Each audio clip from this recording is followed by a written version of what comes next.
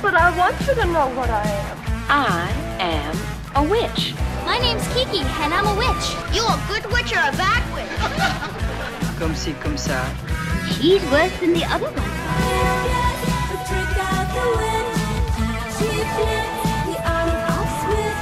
Bonnie and Maud presents All of Them Witches, hosted by Ksenia Yarosh and Eleanor Kagan. By the pricking of my thumbs, something wicked this way comes. This was recorded on October 13th, 2014, at the Bell House in Brooklyn, New York. We presented All of Them Witches, a one-night-only live variety show that explored portrayals of witches and witchcraft in pop culture, film, and television. Hi, this is Ksenia Yarosh. And this is Eleanor Kagan. So this was the third live variety show that Ksenia and I have put on as Bonnie and Maud. And at these live shows, we pick a very broad topic. We invite a bunch of people to come and talk about it, to delve into it, and the way that a certain topic is portrayed in pop culture, film, and television. Naturally, for this show, taking place in October, the theme was witches. And witchcraft and women and magic. I feel like we barely scratched the surface in this show, but we covered a lot. It was a little bit chronological. I started the show by talking about Bewitched, which is a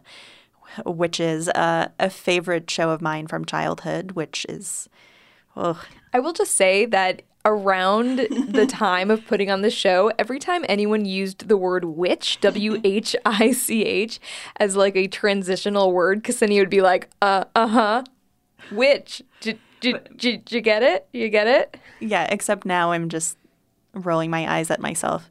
Anyway, we started with Bewitched, which is a 60s show about a witch married to a normal human man. I take issue with the word normal, but so get ready and enjoy All of Them Witches.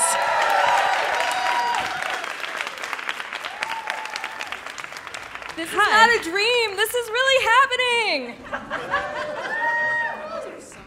Welcome to All of Them Witches. I'm Eleanor Kagan. And I'm Ksenia Yarosh. I'm so happy you're all here.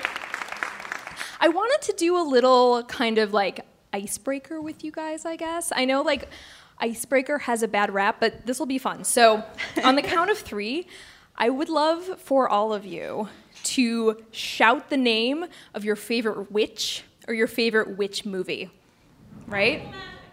On the count of 3, I know you're very excited. I am too. All right, you guys, everyone has a witch in their head or a witch movie?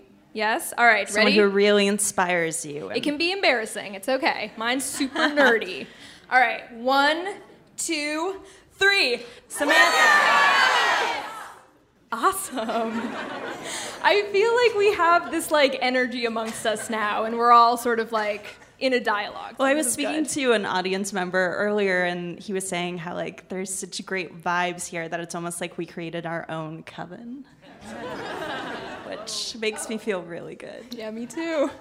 And the thing about witches is, like, the further we delved into it, the more we thought about it. Like, you know, we usually do kind of an intro running through some of the major themes, types, but really there's so many kinds of witches. There's so much to talk about witchcraft history, like real witchcraft history. Like, we know real witches, like witches, dark history. And we're not going to try to cover that all tonight because there's just too much to go through. So we're mainly focusing on the way that witches are being portrayed in pop culture and film and television and evaluating those. Are they good representations of witches? Are they bad representations of witches? How close are they to witches that you all know in your lives? What does a good versus bad witch even mean?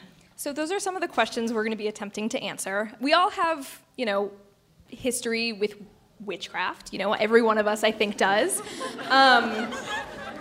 So that's me at age 7. For Halloween, I was dressed as a witch. Note the hat, note the broom. My mom stitched that costume. She made it from scratch. She put a wart on my face and made my eyebrows really kind of like a beauty mark. Sure. I got Joan Crawford eyebrows and everything. And then I went to school, and this is my second grade teacher, Miss Waller. She read us The Witches by Roald Dahl. This book scared the shit out of me. Did you guys love it? I don't know. I It love was that so book. scary. It was terrifying. I had to be taken out of the room. This is true. But that kind of kicked I'm glad off. you're so comfortable now that we can talk about I witches. know. And you're okay. It's okay. I'll hold your hand through the whole show. Thank you. I've had a really weird fascination with horror where, like, women tend to scare me the most in horror movies, which is clearly something I will, like, work out in therapy eventually. But, like, I don't know, like the woman that pops out of the diner in Mulholland Drive, or, like, do you remember all the creepy drawings that Stephen Gammell did for the Scary Stories to Tell in the Dark books? Yes. Weren't the women the scariest with their scraggly hair and, like, their and the weird... warts that turned into a spider nest. That was the worst one! I loved those books. Yeah, so I dealt with a lot of personal issues while researching for this show. But, you know, I wonder why women, and then why did they scare me? But I'm fascinated by them. Then I discovered Buffy. And Willow is like the greatest human witch to ever exist, and that made me very happy. And suddenly I saw that witches could be super cool. What about you, Ksenia? When thinking about the show, I was like, what is a witch even? Like, what are the parameters of witchcraft? Because, you know, how much magic is required? Like, is Matilda, you know, from Roald Dahl as well, is she a witch? What about, like, Alex Mack from that Nickelodeon show? Like, she turns into liquid. Like, how... And I think for a long time, like, in witch history, it was the accusers who were pinpointing who the witches were. And what's interesting when we started watching these films in preparation for the show is, like, there's almost always a moment where the woman is like, I am a witch. And I think that's a really interesting transformation and the taking ownership. This is what I can do, and I am a witch. Yeah, women using magic in film is awesome. I mean, and it also winds up commenting a lot on female power and what that means and what it can be used for better or worse. I mean, obviously, film can be rife with stereotype. Often it can be very illuminating in strange ways. I mean, rewatching movies like Rosemary's Baby or even Carrie or even The Exorcist, it all seems to be, you know, adult fear of teen girls or, you know, looking at a woman and trying to control her and her having to sort of figure out how to rise above that. So this is what really interests me, I think, about witch movies, even though they can be scary. But I can get past that if it's a theme I can really dig into. All this talk about witch representation reminds me of a clip from Bewitched. So enjoy, and then Ksenia is going to come back and dig more deeply into this. Wonderful. What's that? It's a Halloween witch for a billboard. Well, it's not quite finished yet. I thought I'd put another wart here. Aaron, how could you? You, of all people, you should know better. That's the kind of thing we're trying to fight. That's the way most people think witches look. Don't split hairs. Where are you going? I'm going to hang by my feet from a beam in the attic and cackle at the moon. What's the matter with you? Are you serious about this? Of course I am. How would you like it if you were always being represented as something different? Well, let's face it, darling, you are a little different. Darren, please. When we see those little children running around on Halloween with blacked out teeth and warts, well, don't you understand? It hurts. Does it really mean that much to you, Sam? Of course it does.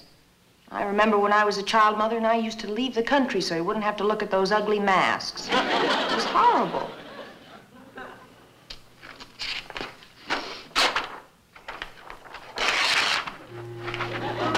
I knew you'd understand. I understand perfectly, darling. What I love about that clip is that none of you laughed, because really, if you take away the laugh track, it's a pretty dramatic scene. Bewitched, for those of you unfamiliar, is a show that ran for 8 seasons from 1964 to 1972. It starred the very charming Elizabeth Montgomery as Samantha, a witch, Dick York, later to be replaced by Dick Sargent as her mortal, bumbling ad man husband, Darren. And Agnes Moorehead as Endora, her colorful trickster mother who often tried to undermine or test, depending on how you look at things, the marriage. When I originally watched the show in the 90s, it was in reruns on Nick at Night, long after its heyday of being a tremendous hit in the mid-60s. It is near and dear to my heart because it was one of the first few shows that I was really obsessed with after coming to America when I was 10. I loved Lucy most of all, but there was something magical about Samantha that I could not resist. Lucy was a clown who was not afraid to be bold, but Samantha was more subtle, introverted. Her jokes were quips and a raised eyebrow, not chocolate stuffed in her cheeks. Also, it appealed to my love of relationship drama. Most of the story arcs are fights that Darren and Samantha have and like the different ways that they work things out in the end. And maybe part of it was also about being a foreigner. And much of the conflict that arises between her and Darren has to do with the fact that she comes from a different culture, a different world, a different time even. She's implied to be hundreds of years old. I eventually embraced my oddities, but being a preteen at the time, watching a woman try to hide her differences that could be revealed at any moment felt familiar. I hadn't watched Bewitched in many years, but took another look at the first 2 seasons specifically for the show. You watch all kinds of weird garbage when you're a kid, so I was afraid. I was really worried that it would be terribly sexist to my current 30-year-old married self. After all, watching a TV husband tell his wife, "Don't use your magic," doesn't feel quite so hefty to a kid as to a grown woman, though even then I wondered why she didn't leave him. Reviewing the show now, some elements stood out to me. Samantha often says that she wants to be a good and normal housewife for Darren, most frequently in response to her mother's questions as to why she gave up magic. But she struggles with many aspects of it. She's not a very good cook, she's bad at gardening, and she often has to resort to magic in order to complete the tasks she needs to. It's a pretty good illustration that being a housewife isn't all that easy. Secondly, even though most of her time is spent at home, Bewitched incorporated at least 3 civic development plot lines in the first season. She was a housewife, but she also had political views and did what she could to improve her community. Third, as much as they fight, I find Darren and Samantha's relationship believably cozy and lovable. There's something sweet about their interaction, and it transcends the wacky premise on which the show is set. And at the end of every episode, there's a reminder of how much they love and respect each other. Endora, Samantha's mother, is repulsed by the fact that Samantha chooses to be a housewife and does not use her magic to travel the world and live lavishly. At times, Endora veers too far in the direction of the evil mother-in-law stereotype, but ultimately I see her as an amplified version of every mother who wants the best for her daughter and thinks she knows what's best. And that's sort of the issue of the show for me, that while there's some real truth at the core of every story, any progressive themes still only come in flashes and are rarely drawn through to an interesting conclusion. I have 4 examples. 1. In season 1, episode 4, Samantha is groped by one of Darren's clients and turns the guy into a dog. His name is Rex Barker, get it? You're just a wife, he's a livelihood, Darren says as he panics about the account. Eventually, the groper is returned back into human form, but with a silly poodle-like hairdo. The laugh track roars. Darren does punch the guy and quits his job temporarily as an act of valor, but there are no real consequences for the pervert, who will no doubt strike again. Example 2. Samantha writes some copy for another one of Darren's clients, but he thinks it's too good to be real. He doesn't want to use what he assumes are her magical ideas because he feels it would be like cheating. When the client ultimately rejects the pitches, Darren is relieved. In the end, Samantha subliminally pitches him another slogan that is a success. To protect his ego, she lets him think it's his idea. Her mother calls her out on it, but it still makes me sad that she doesn't get the credit she deserves. 3. I was especially excited about this one. Because when it started, Samantha convinces her nosy neighbor, Gladys Kravitz, that she's actually the one with the magical powers, not Samantha. It was so cool. Gladys could not be happier, and I was eager to see where the empowerment would take her. Not far. There's a spooky seance, and then she gives up Gladys gives up her imagined powers because she fears she can't control them after her husband is transformed into a pile of dirt. The plot point is completely forgotten by the next episode, but to me it accentuates how powerless Gladys feels throughout the show when she's watching Samantha do her magic.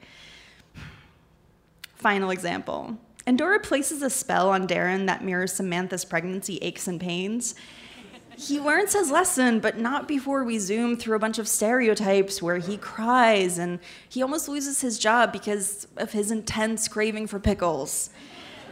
The episode isn't as satisfying as I would have liked, but the key element of it still led me to my conclusion about the show overall. It's about empathy. The more I thought about Bewitched, the more I realized that it didn't really matter that the show wasn't explicitly feminist. That wasn't really the point. What Bewitched and I Love Lucy did better than any other show at that time was present a smart, interesting woman at the center of a deceptively familiar sitcom setting with numerous supporting female characters for them to interact with. Is it annoying that Samantha spends so much time at home doing chores instead of having a career pursuing hobbies? Sometimes. But that's why we have Endora to point it out. To me, Endora and Samantha are illustrations of the debate that was beginning to snowball throughout the 60s among many American women. Should we stay at home or join the workforce? Should we marry, stay on our own, or simply live with our partners without the paperwork? It was a decade of women expanding their choices, and by putting more women on the screen, Bewitched visualized some of those options, but also started to teach American public how to identify with a female lead. When you look at the top 10 shows of the early 60s, the only ones that revolve around a central female character are Lassie, which starred several male dogs, and Hazel, about a maid. By 63, there was also the Donna Reed and Patty Duke shows. By the time we reach the mid-80s, the top 10 shows include Family Ties, Cosby Show, Murder, She Wrote, Cheers, Dallas, Golden Girls, and Who's the Boss?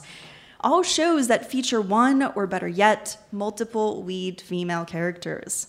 So ultimately, when I rewatched episodes of Bewitched, I'm no longer asking myself, is the plot of this episode conveying a feminist message? I think about the tremendous job the women of Bewitched did, bringing a little bit of witchcraft into America's living rooms and transforming the types of characters we expect to see on the screen today. Thank you.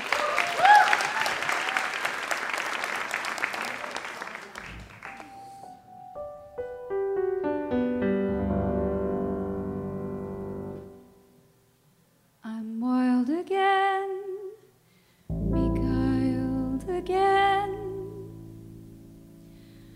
A simpering, whimpering child again. Be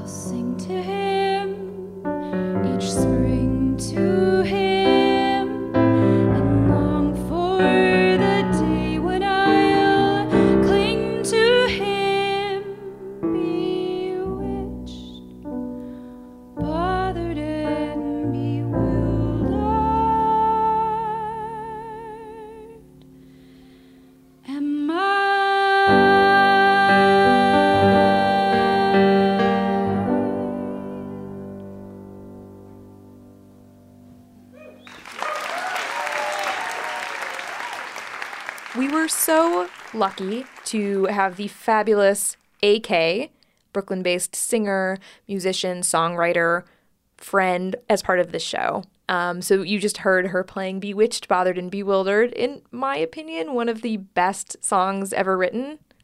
Later on in the show, AK will perform a cover of Love Potion No. 9, a very spooky, kind of moody version of Love Potion No. 9 that I very much enjoyed.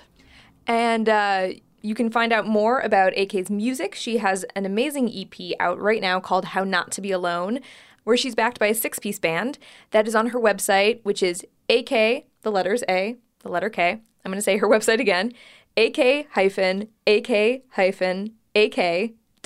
So it's ak-ak-ak.com, the letter A, the letter K, like the gun. That's how you want to think about it. That's what her Twitter handle is. It's AK Yes Like the Gun. Go out, find out more about AK. She's based in Brooklyn. If you're in Brooklyn, if you're in New York, if you're in the tri-state area, go see her play. You will not be disappointed. Visit us at bonnieandmaud.com to find out about our future live events. And while you're there, you can also check out videos of all of the presenters from All of Them Witches, photos of me and Ksenia dressed up as witches and other spooky things for Halloween when we were kids. Lots of fun things. So go to our YouTube page, youtube.com/bonnieandmaud, or our website, bonnieandmaud.com, and there's lots more there, including a montage that we put together of 75 years of witches in film. And I bet that your favorite witch will be represented there. Or your new favorite witch. Yeah.